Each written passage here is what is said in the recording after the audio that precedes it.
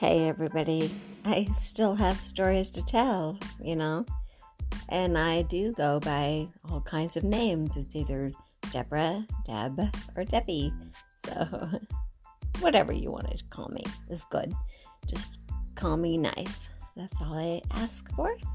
And we're going to talk about my life experiences in probably not the best interesting things, but it always has some connection, which always makes me think, wow, everything I've done in my life had some sort of a connection between the two.